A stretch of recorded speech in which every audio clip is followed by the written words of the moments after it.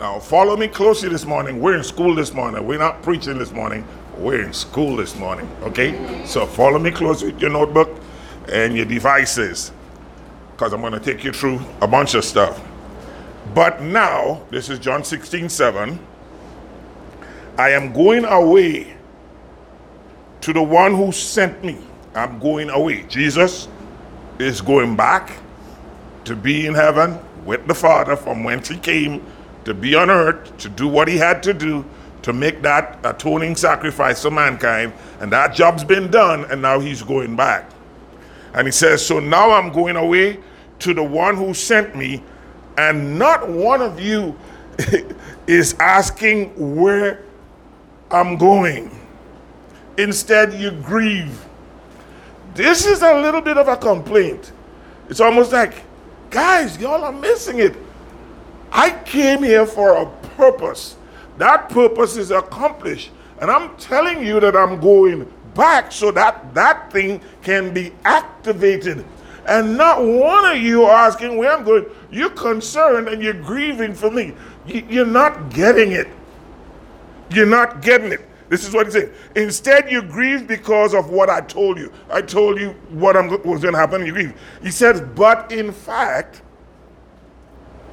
it is best for you that I go away, because if I don't, the advocate, who is the advocate? The Holy Spirit. The Holy Spirit. If I don't, the Holy Spirit won't come.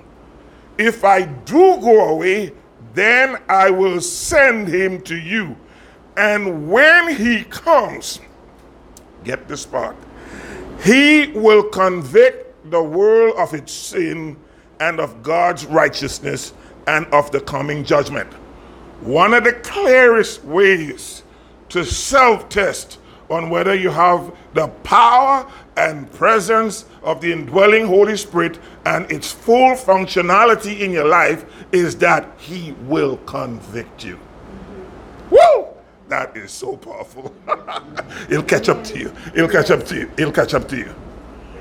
If the Holy Spirit doesn't convict you, if there are no convictions in you about what you're doing, there is a definite signal that there isn't a fully activated presence of the power of God's Spirit inside of you. Because he says one of the express purposes of my coming to establish the kingdom of God in you is that I will bring conviction. In other words, when you're doing something wrong, you're going to kind of go like, straighten up, fly right. If you could act with impunity, if you could act without any form of reservations in all of your activities and whatever you're doing, and nothing restrains you, there is a silent Holy Spirit there. He's gagged, he's muted. You've put duct tape on his mouth. Are you hearing me this morning? One of the reasons that we could do what we do without conviction is because there is a preconceived, established sense of telling the Holy Spirit, not now. Not now. He brings conviction, but you overpower him with what you want to do, and you're not listening to that conviction, and you're not saying, get lost or get out of my life, or I don't want you to just simply say something like, oh, not now. It's only 5 minutes, or just not now. He will convict you. The Holy Spirit will convict you of sin and unrighteousness and wrongdoings. And if that is not active in your life, it is a definite sign that the kingdom of God is not fully operational in your life. Now let me go back to where I'm supposed to be, back in my message on you need to pray. Let me break this down for you and show you how it works. So turn with me to Matthew chapter 6, verses 9 through 13. Matthew chapter 6, verses 9 through 13. And I need to explain a little something here. I skipped a couple of the installments I have 7 parts in this series. And so for a couple of weeks, the Lord took us in a different direction. And so where I'm starting from today was where I should have preached last week. So if it sounds a little bit if I don't go on, then I'd be here for the next 10 weeks. So you follow what I'm saying? So I'm picking up in 6, even though I didn't give you 5, and I think 4.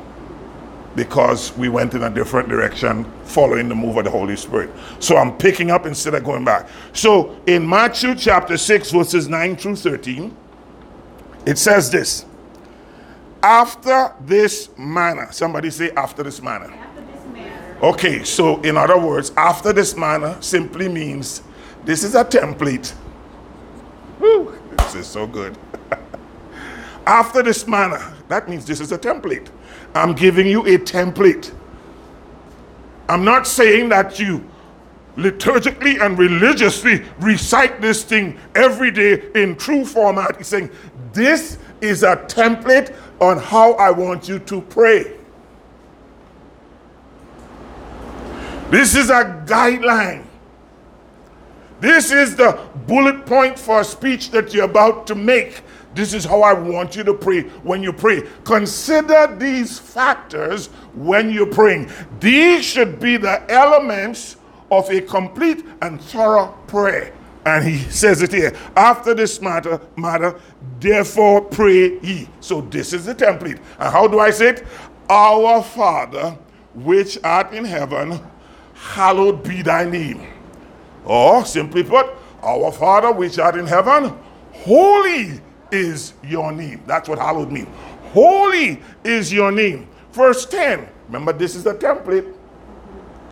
And the first thing I want you to do in the template is to understand that I am your Father.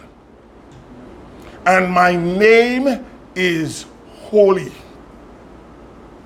When you come into my presence, be respectful.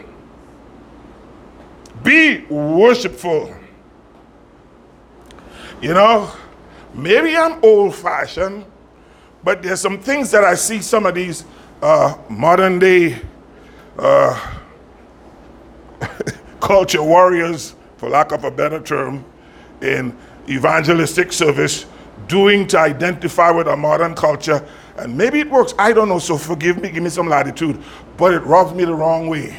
Because I see guys praying in large circles and great big auditoriums and stuff, and they preaching to hundreds of people, and they're trying to be so cool about what they're doing to attract a generation that is maybe or has dumbed it down. I don't know. But they start off with stuff like, yo pops. That bothers me. You haven't heard that? Yeah, I'm sure you've heard that. Yo dad, yo pops. You haven't heard? Oh, yeah. They're being so cool about it. I'm like, look, I understand you need to reach across cultural lines, but yo pops don't work for me. That's right. Don't work for me. That's right. My Father, Yeah. Father God, Heavenly Father, our Father. Yo pops don't cut it for me. That's what Josiah calls me when he wants money.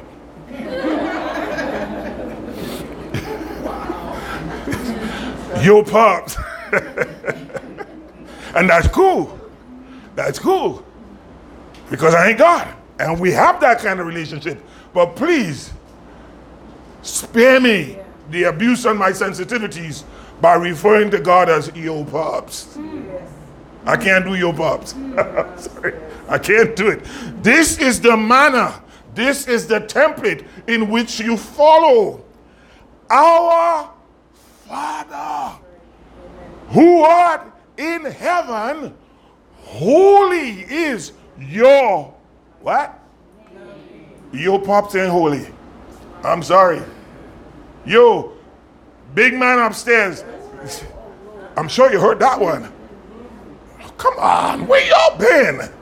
The man upstairs. No. Holy is your name. Your name is not your pops or the big man upstairs or Heavenly Father. Dear God. Are you with me? This is the manner.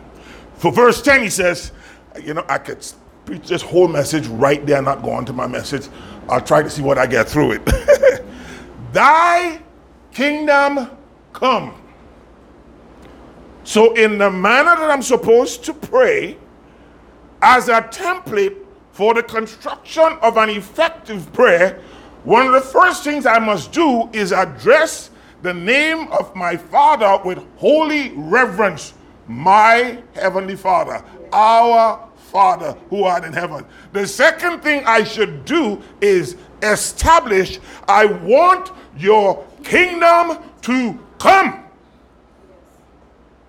I know those of you who've been familiar with me over the years could remember there were times when I would just get into this effusive kingdom of God come. Kingdom of God, remember that? That was with purpose. Above and beyond everything else that I want, this is what I want first. I don't want my will. I don't want my kingdom. I want the kingdom of God. I am following after this manner. This is the template. And the template says, thy kingdom come. Thy will be done as it is in heaven. If you want to establish the environment of heaven in your prayer life, this is how you go about it. He says, this is the manner. After this manner, pray ye, so that you establish the environment and the atmosphere. Oh my goodness, this is so good. Really, it is. If you want to establish the environment of heaven, declare he's your Father, ask for his kingdom to come, ask for his will to be done, just like it is taking place in heaven. Oh, you didn't get that, did you? You did. If you want to see heaven manifest on earth, follow after this manner and do this specific thing like I am showing you to do, and heaven will be recreated in your life. By first seeking the kingdom of God, then seeking his will, just as it is in heaven. And then he says, once we establish these sorts of things, maybe we can go on to something else, and I'll deal with that a little bit later. He says, give us this day our daily bread. That's important. He didn't ask for tomorrow's bread. This is not the manner I want you to pray for. I'm not asking you to pray for tomorrow's bread. He says, sufficient unto today is the evil thereof. I want bread for today. Tomorrow, I will worry about tomorrow. Because when we look at God in the early church, well, before Jesus Christ, even way back when he gave manna from heaven and fed them, there was a particular process. We read that in Exodus, back in Genesis, in that manna fell from heaven. Every day there was a supply for that day, right? And then on the day before the Sabbath, there was 2 days supply that fell. Woo! God knows your tomorrow. God knows your dry season. Woo! God knows when there's going to be a spell of time when you will have need and there would be seemingly some scarcity.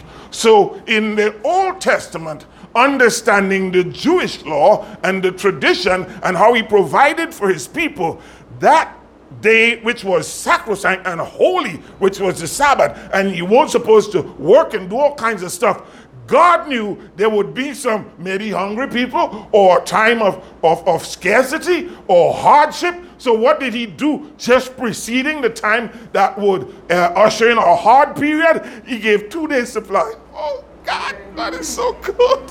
That is so good. He gave 2 days supply.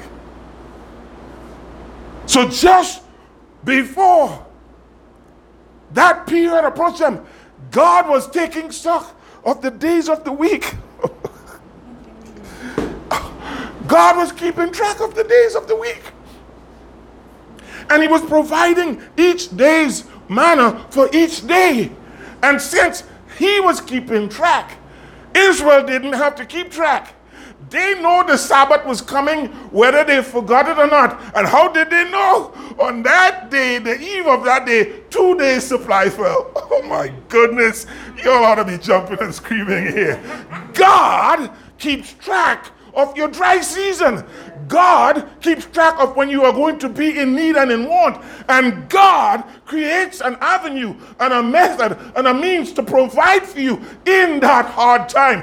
Give us this day our daily bread. Give me what I need today, Lord. Amen. And in my season when I would need more, I trust you to supply a couple days ahead of time to get me through. Linda, to carry me through. Amen. To take me through. Right. He sees my need. He understands. But all this is made so real and so perfect if the first principle is established, and that is the kingdom of God is in you.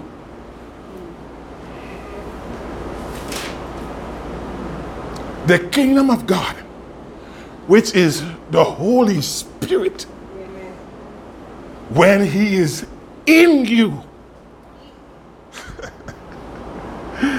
he has your eating habits in mind. He has your feeding plan in mind. When the kingdom of God, I don't know how else to tell you this, but there's something about the Holy Spirit that is a monitoring system in which there are checks and balances. One, he checks you by convicting you. The other is he checks in with the Father for you. Oh, come on, yeah. Come on, y'all. He checks in with the Father on your behalf. So there's nothing creeping up on you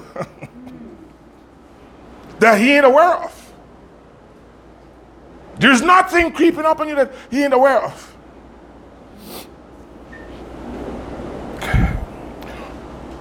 I must move on. Give us this day our daily bread, and forgive us our debts as we forgive our debtors. Forgiveness is a part of the principle of recreating heaven in your earth. Forgive people their debts. Forgive them.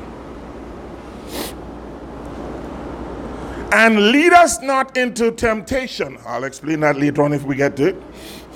But deliver us from evil. For yours is the kingdom and the power and the glory. The kingdom, the power, and the glory. Did I read that right? Wait, no. Did I read that right? Kingdom of God, come in me. And when the kingdom of God comes in me, then it is mine, right? For thine is the kingdom. The kingdom belongs to me. And in that kingdom, there is power, glory, forevermore. He worketh his work inside of you. All right. So, Romans chapter 14, verse 17.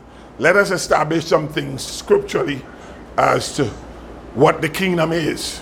Right? Romans 14, 17. For the kingdom of God is not meat and drink. The kingdom of God is not you consuming stuff on yourself. It's not meat and drink. But it is righteousness and peace and joy in the Holy Ghost. That's what the kingdom is. You notice it includes the Holy Ghost? It includes the Holy Ghost. What is the kingdom? The kingdom is not meat and drink, but it is righteousness. Let me give you another word or phrase for righteousness. Righteous means right standing with. That's a simple way to remember righteousness. I am righteous. I am in right standing with God. So if righteousness presents some kind of theological complication for you, just use that phrase to wherever you see that word. That's simply what it's trying to. I'm giving you, in the economy of the English language, the nearest alliteration to the word. Righteousness is right standing with. So the kingdom of God is right standing with God. Righteousness. I'm in right standing. And that's something you would know, just like that. Am I in right standing with God? And let me tell you how you'll know that. The Holy Spirit would either say yes, or it will say you'll follow me? If I ask, Lord, am I in right standing with you? I just activated the kingdom of God, which is the presence of the Holy Spirit in my life, to answer a question. And the Holy Spirit in me knows my standing because he represents me before God. Oh my goodness. He's got me clued in and cued in. And so he knows and keeps record of and has my history, both recent and way beyond. And he can look in a nanosecond and go like, let me see, no. Oh, yep, you are. So the kingdom of God is righteousness and peace. Peace is not the absence of turmoil. Peace is not the absence of war. Peace is an undisturbed composure in Christ Jesus. Peace is the world's falling apart, but I am cool.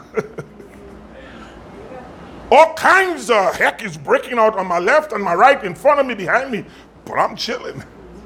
Peace is an undisturbed composure. That's what it means. An undisturbed composure.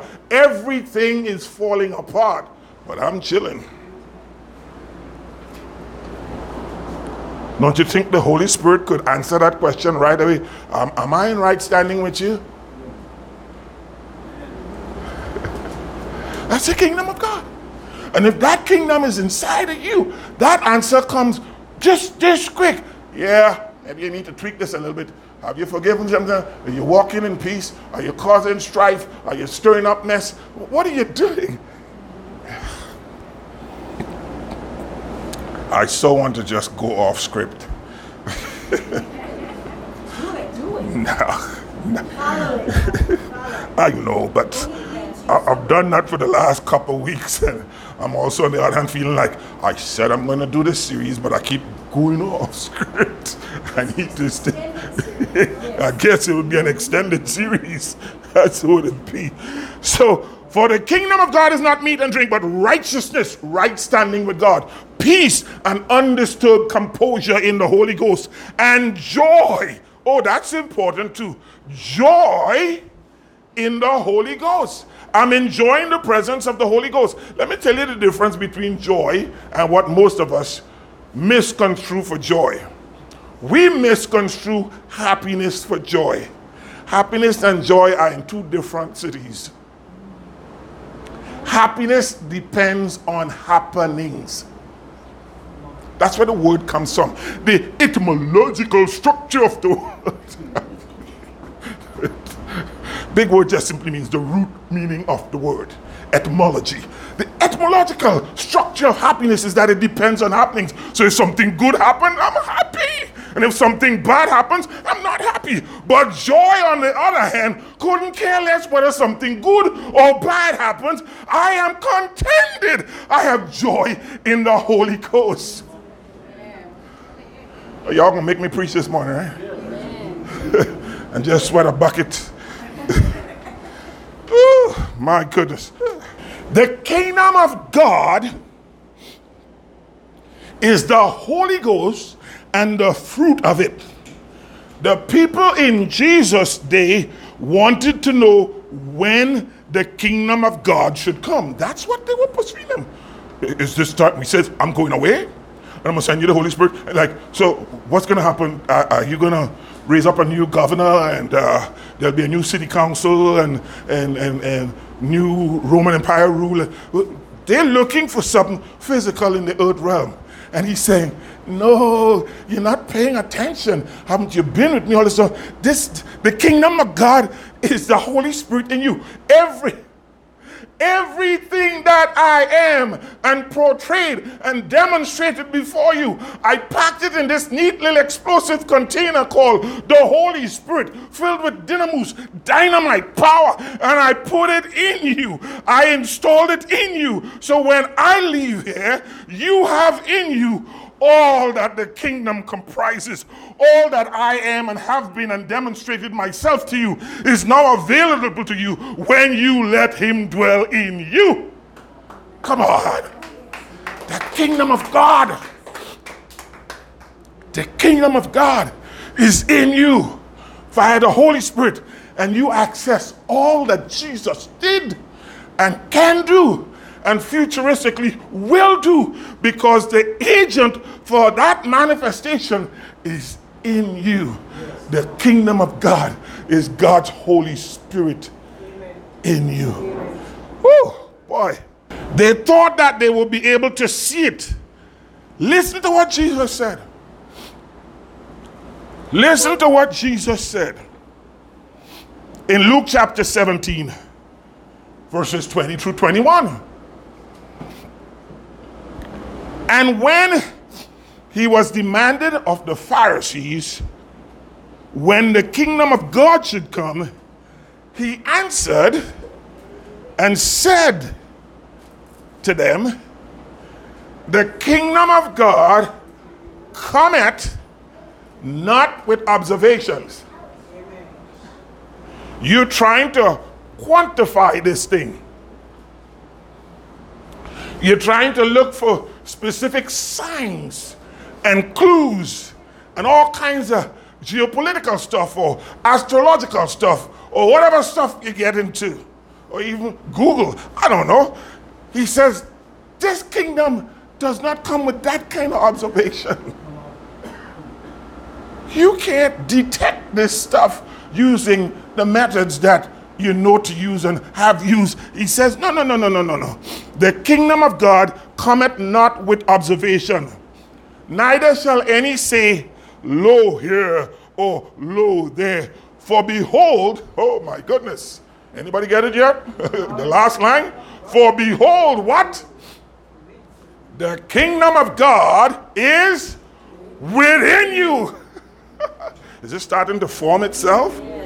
The Holy Spirit is, the kingdom of God is within you. The Holy Spirit of God is within you. The Holy Spirit of God is the manifest presence of his kingdom inside of you. If nothing else happens today, I pray that you pursue the Holy Spirit presence in your life with vigor. You know what? It'll save a lot of heartache. It'll save you from a lot of mess. If the Holy Spirit could get a hold of you and envelop you and influence you, it'll influence your behavior, it'll influence your attitude, it'll influence your habits. Come on, somebody, give him a praise. Your behavior, your habits, your attitude. He is going to be an active controlling agent, and he will speak in your ear, like the Bible says, this is the way, walk ye in it, and ye shall find rest for your souls. That would be the Holy Spirit talking to you. So, for behold, the kingdom of God is within you. Jesus said, the kingdom of God is within you, and that is the Holy Ghost, and he dwells in you. So, we could go back for a brief visit to John chapter 16, verse 7 again. Anybody? He says, I want to go. I got to leave. But when I leave, I want to leave all of me with you. Now pay attention to what I just said. I want to leave all of me with you. When I go, you're not going to see me again. You've been hooked on the habit of being with me. And now I'm leaving. But don't be worried. Stop grieving that I'm leaving. Consider what is about to happen.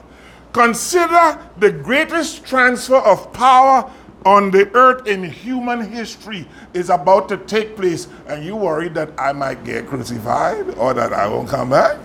I'm about to do the great transfer. You've heard people talk about the great wealth transfer. This is the great God transfer. He says, I am about to go. And the only way I can reproduce myself in you 1,000,000 times plus 1,000,000 times all over the face of the earth is to let my Holy Spirit, which represents a part of the Godhead. Jesus.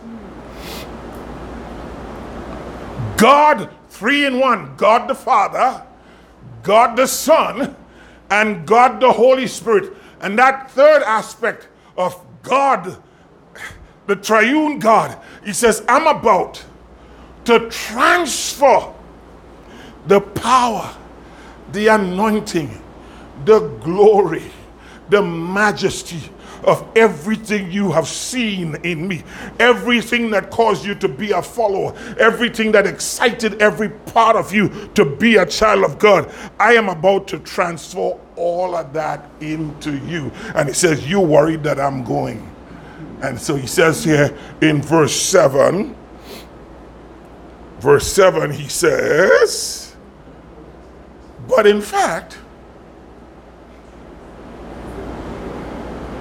it is best for you that I go away. Because if I don't go away, I can't do the transfer.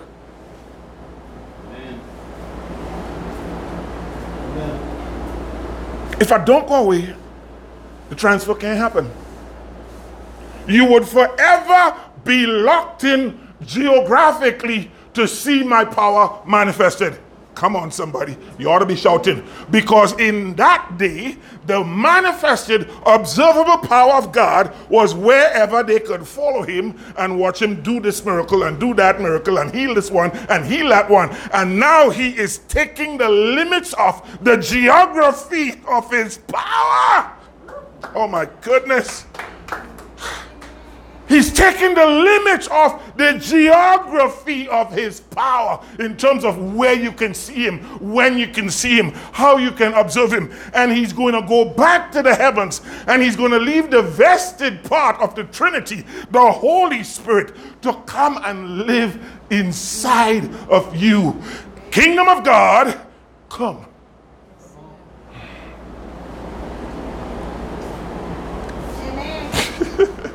Kingdom of God, come.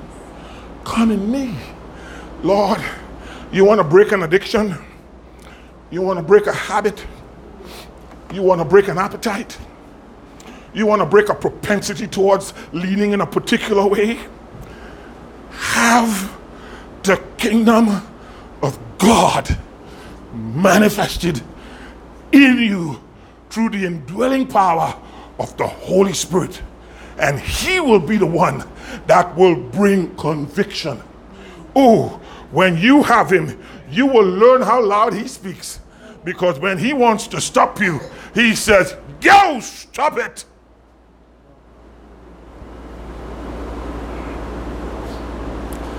When he wants to intervene in your life, he will scream your name. Or maybe if you're really, really sensitive, he'll simply whisper. There's a difference. I'm telling you, that'll preach. I ought to write a sermon on that. When the Spirit screams. Yeah, I could fix something there. as opposed to whispering. Whisper means he is within earshot. Oh my goodness. You can only hear a whisper due to proximity to the whisperer.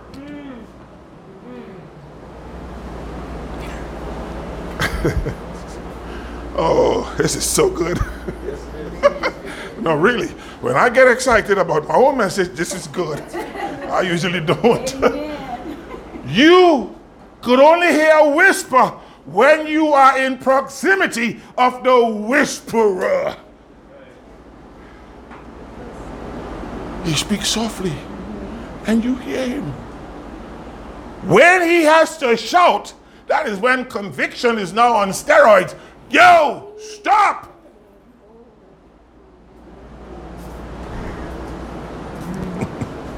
Stop! Don't do that. But why, Lord? Because I can't stay here with you. I can't live in this temple when you're doing that. You're bringing an ungodly, filthy stuff into my temple, and we can't abide.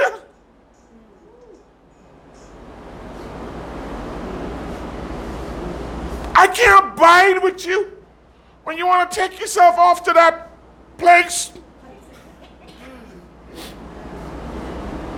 I can't abide when you want to do that thing.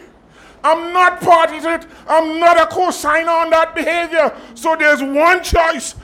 You better give me permission to leave, because if you don't, I will leave. And that's when we enter into what is God's permissive will. I'm getting ahead of myself. I don't want to. But there's God's corporate will. There's God's perfect will. And there's God's permissive will. Pastor, you talking about God's permissive will? Yeah, not that God have a secondary will called permissive will for you. No, when you violate his perfect will, you end up in a permissive place where he simply says, my hands are off, I guess I'll have to let you do what you're doing. That's God's permissive will. I wasn't designed by God as a second plan. That came about because you weren't following the first plan. So you end up in a place where God has said, okay, do whatever, because I can't stay here with you. So how do I dismiss the Holy Spirit? By simply ignoring the whisper and further ignoring the shout, which is known as conviction. And when I violate those things, I can't hear. I could do them so long that I become desensitized. Oh boy, all awfully quiet now. I could become desensitized to the Holy Spirit because of repeat bad behavior. I'm trying to search for an example, and the only one that comes to my mind real quick is my leg. From a previous injury and surgery and stuff like that, there's some damage to some nerve in my body. And so from here to right above my knee, I don't have feelings. I have muscular coordination because my brain still sends a message to my left leg to move and my right leg to follow. That works. But this, I could only see this. I could see what I'm doing. I have no feelings. So if you stuck me with a pin, blood may show up, but I won't even know. I am desensitized because of damage. Oh my goodness.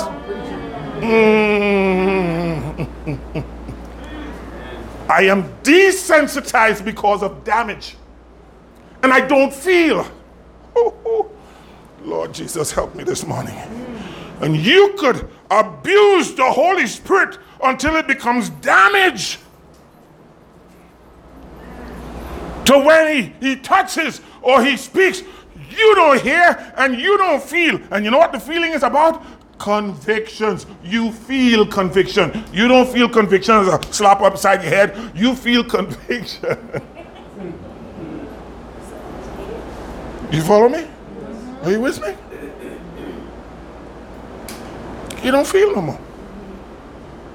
Convictions could come all day long. You ain't feeling nothing. Therefore, there is no need to change your behavior.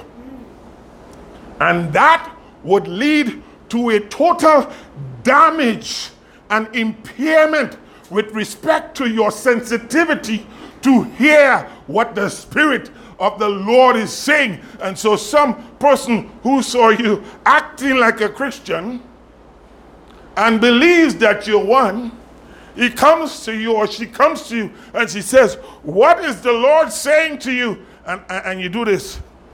I don't know. I don't feel. I don't hear nothing. Are you hearing me? I don't hear nothing. I don't feel nothing. But you look like you're moving. I am. My brain's still sending signal down there to move. But I ain't got no feelings. For this reason, I could walk into a hot plate, fire, sharp object. I have no sense of discerning pain or damage or awareness because this part is dead from injury. I ain't gonna get through this. This is gonna be a part 2. I'm not getting through this. I can tell you right now. I wrote 11 pages on note and I am on page 1.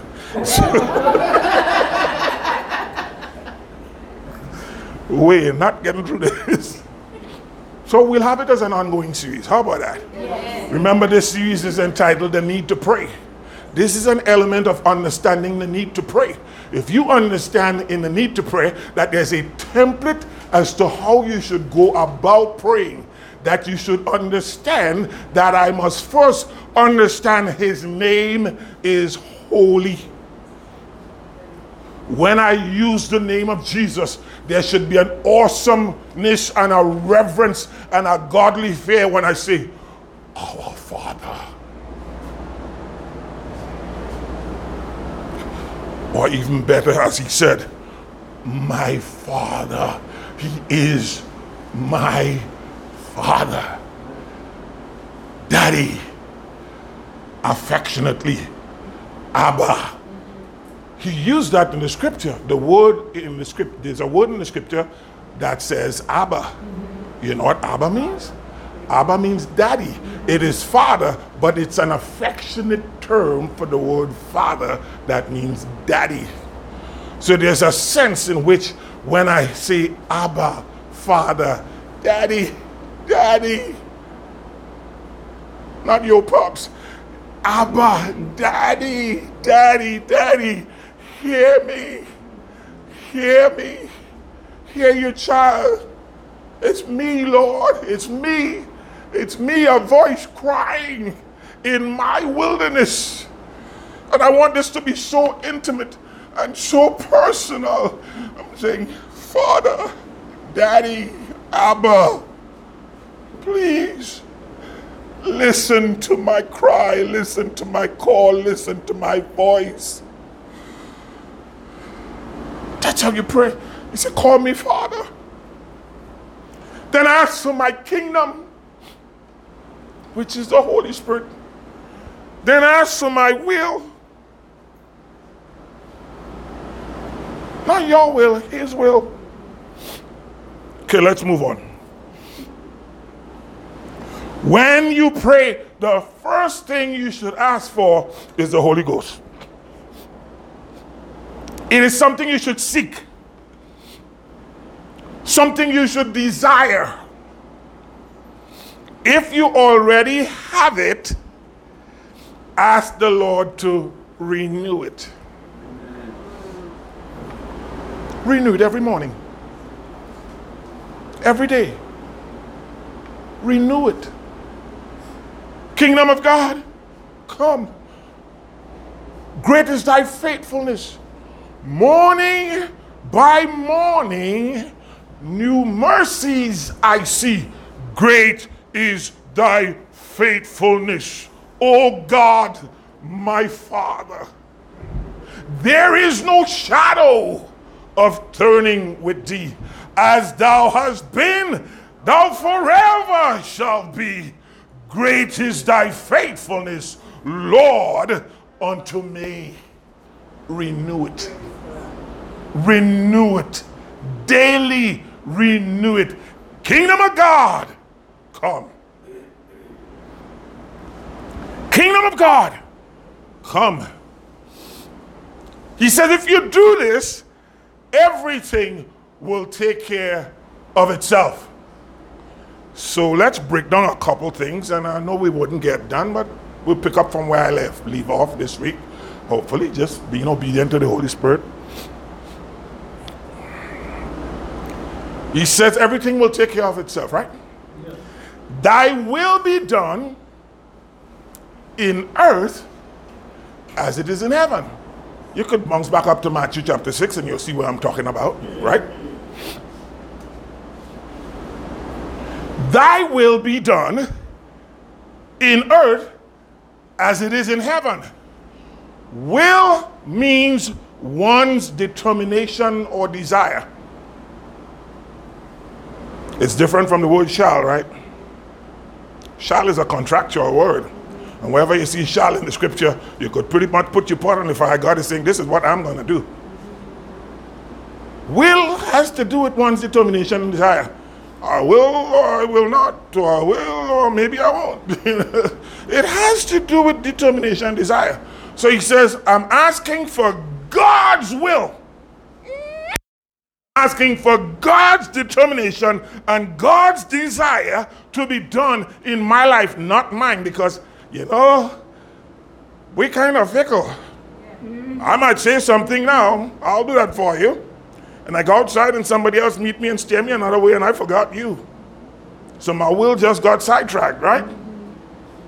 But in this case, he said, when you pray, ask for my will. Ask for God's determination and God's desire to be done in your life. Kingdom of God, come, come, come. Thy will be done. Your will be done in my life. Lord, it's not about me. I have gotten me in so much trouble. Yes. Anybody could identify with me this morning? I have gotten me in so much trouble. And the reason is because, one, his spirit was not fully functional with the capability to circumvent my desires, and therefore I did what I wanted to do, and it blew up in my face. And then God says, well, you know, I was whispering, you didn't hear me. I turned to shouting, you still didn't hear me. I even sent gut-wrenching conviction upon you, and you thought I could live through that for the next 5 minutes. You'll stop talking. Because he's a gentleman. And I'm sure he perceives that you're probably going to go through with whatever you're going to go through, and he's saying, I can't coexist in that place. So, see you later. Bye. See ya. Don't want to be ya. I'm heading out. And with his departure, you made some decisions. Quite frankly, some of us are still paying for it this day. A decision 20, 30, 40, 50, 10, 5, 2, 3 years. We made some decisions. Absence of the kingdom of God come, and we're still paying for it. And that is his permissive will, because he still allow you in his will, and his will ultimately is that all should be saved and come to repentance, and none shall perish. So for that reason, you are in his permissive will. You are still in his will that says, I still long that none suffer and perish, and that all come to repentance. You're still in his will for that one reason. He wants to save you.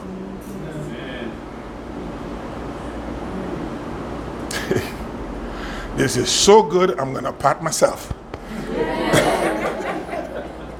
I like to be funny. Break up the tension in the room, you know. But are you getting the truth of the message? Huh? I end up in a place that I call his permissive will. Not what he wanted for me, but what he still wants for me. Instead of me messing up, what he still wants for me is that I'm saved. That I still have access to the throne. That I still have a way to say, I'm sorry, Lord. Take me back to my first love. Take me back. Bring me back into fellowship, Lord. I long for fellowship. I long to break bread with you, Lord. And so for that reason, I am in his will for the cause of salvation. But I'm suffering the consequences of his will because of being in his permissive will, in that I didn't listen. I acted without a clear voice spurring me on to goodness. And now I'm paying the price. I'm paying the price for my mistakes that I dulled my senses to. I was 14 years old and heading at a breakneck speed into becoming an alcoholic.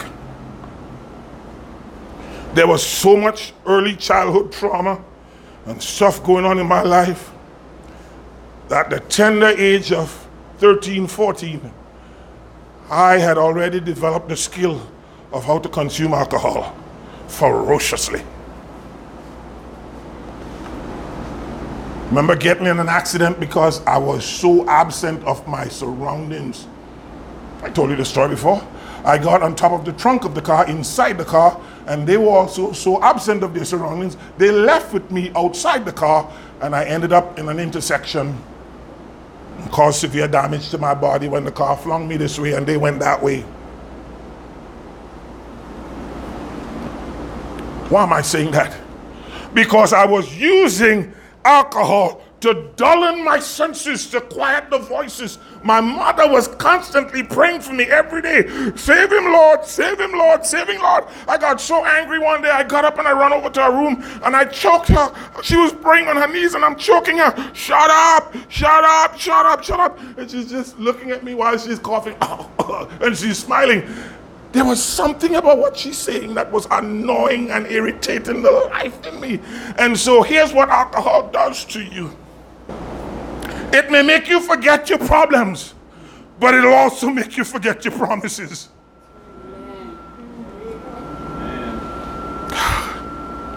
There's so many things I said and we said in those times of dullened senses that we were alleviated from the present problems. We smoked, we drank, we did whatever to dull our senses. And so our problems are somehow removed. But in the removing of our problems, there's a flip side to problems, and it's called promises. My promises are forgotten as the same speed that my problems were desensitized. That's what drugs and alcohol will do to you. Soften your problems and mute your promises. So I have the need to reflect on those days many, many years ago when I did stupid things. Stupid things. That at age 60 something, I still have to walk through. I still have to walk through some issues in my life. See, some things, this is why we need to pray. Some things we have to learn, there will be no quick fix. A quick fix is a presupposition, easy come, easy go. It costs you nothing, so you lose it at the same speed you got it. There are some things you have to pray through. Day by day, week by week, month by month, you have to pray through some things. Kingdom of God come. And by the habit and practice of inviting the kingdom of God to come into my heart, it becomes character. Come on. It takes about 3 days, literally, to form a habit. You doubt me? Go ask somebody who's been using crack and ask them how long it took them to get hooked. For many of them, it was the first time and they were hooked. Takes about 3 days to form a habit. It takes about 3 weeks to create an attitude. It takes about 3 months to form a character. So follow me this simple mathematical formula. 3 days, habit. 3 days, attitude. 3 weeks, attitude. 3 months, character. And in 3 years, just imagine it happened at birth. And in 3 years, personality.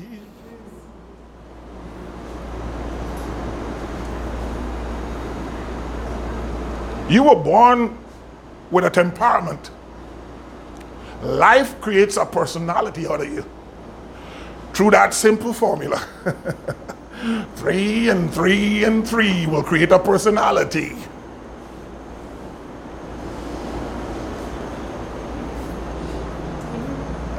Huh? 3 days to start a habit.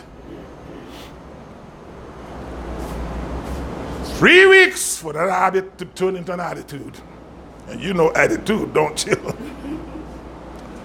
3 months turn into character. Keep that lifestyle up, and in 3 years you have a personality that's been cultivated, because with every one of you that was born into this world, God put a temperament inside you. That temperament is shaped over a period of time, and who you are today is because of a temperament that's been cultured with habit and attitude, and it's now a personality. Oh man, I think I'm going to finish there. Or should I? It's 11:07. Hang on. Let me see if I want to say anything else.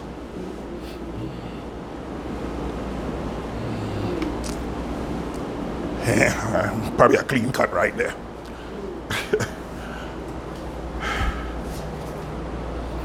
Go back to Matthew 6. Lord's Prayer.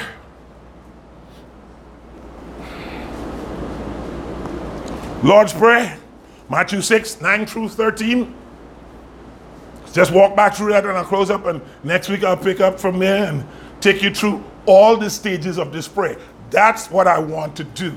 I want to take you through the anatomy of the template. There was an anatomy of this template. And so that's what I want to take you through. How do I pray when I pray? Right? After this manner, based on this template, this is how you ought to pray. Our Father, who art in heaven, holy is your name. Holy is your name.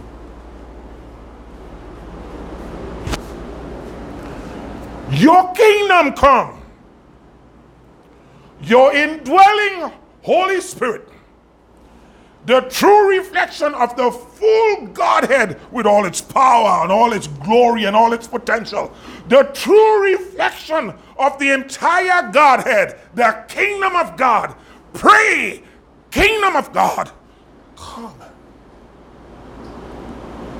Holy Spirit, come in me.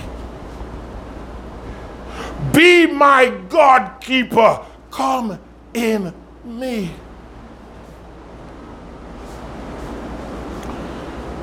Your will be done. your determination and your desires be done in me. It says in earth. So it is not a broad geographical concept of earth. The word literally translates in the Greek, earthen vessel. So when it says, your kingdom come in earth, don't confuse that with America and Australia and New Zealand and all the places around the earth. The word literally means, from the Greek translation, your kingdom come in this earthen vessel. Your kingdom come in earth. Okay? That will be important for you to understand that. Lest you construe this as a big generalized statement. He's being very specific. Kingdom of God, come. Will of God, be done in here. This earthen vessel, this clay pot, come in here. Give us this day. These are the anatomy of this prayer. And next week I'll go into all that. Give us this day our daily bread. And I kind of touch on it a little bit. You know, stop asking for 10, 5, 15, 20 months out. The Holy Spirit, who monitors me and communicates with the Father, is ahead of me. He knows my Sabbath is coming. Yeah, he knows my Sabbath is coming. And so just before my Sabbath, he's going to lay down provisions that will carry me through my Sabbath. Oh my goodness. That is so good. He's going to lay down provisions that will carry me through my Sabbath. 2 days supply. It's for you to understand that he supplies all my needs according to his riches in glory, and appropriately and apportioned so. He knows what I need. He probably just wanted to see if I know what I need. So I have to say it. I have to make known what he already knows. If you don't know how to pray, plan on losing weight, spiritual weight, because you're going to become lean and dry up. There'll be no spiritual substance if you don't know how to pray, or if you don't pray. Forgive us our debts as we forgive our debtors, and lead us not into temptation, but deliver us from evil. For thine is the kingdom, for yours is the kingdom, for yours is the kingdom, and the power and the glory forever. And that word, amen, I'll save it for next week. But that word is so powerful. That word, amen, he says, pray in this manner. When you get done, say, I agree with you, Lord, or as you have come to know, amen. Some of y'all got that, and some of y'all probably didn't get it. He says, when you get done with the template, when you get done with the pattern, I want you to say these words. I agree with you. Or as I've just read, amen. I agree with you, Lord. Okay, that's it. I'm done. I'm done. Thank you. Thank you. Thank you. Thank you. Your generous contributions have allowed me to study this word and then present it to you. So let's stand. And then, where's Randy at? I'm going to be Randy for a moment. Huh? Oh, okay. All right, so we have to wrap up. I strongly encourage you to give God your best if you want God's best. Sow a seed so that he could meet you in your need. Maybe you've written your check already. Maybe I want to think about sowing a seed to God for something specific. For example, you could literally sow a seed to God to make you more diligent. Lord, I am putting my money where my mouth is. I want special attention in the area of diligence in my prayer life. Create, Lord, oh God, such an overwhelming, persuasive power of your spirit that I keep my prayer life intact. We need to pray. Father God, in the name of Jesus, I give you thanks for your word, Lord God. It will not return unto you void. Lord, I trust that all that I've said today, that it was truth. For we believe in biblical truth. And so I pray that this word was truth, absolute truth, to the hearts and ear that heard you this morning, and that we have committed in our spirit to apply this truth. Our Father which art in heaven, holy is thy name. Thy kingdom come, thy will be done, as it is in heaven, so on earth. In this vessel, Lord, give us this day our daily bread.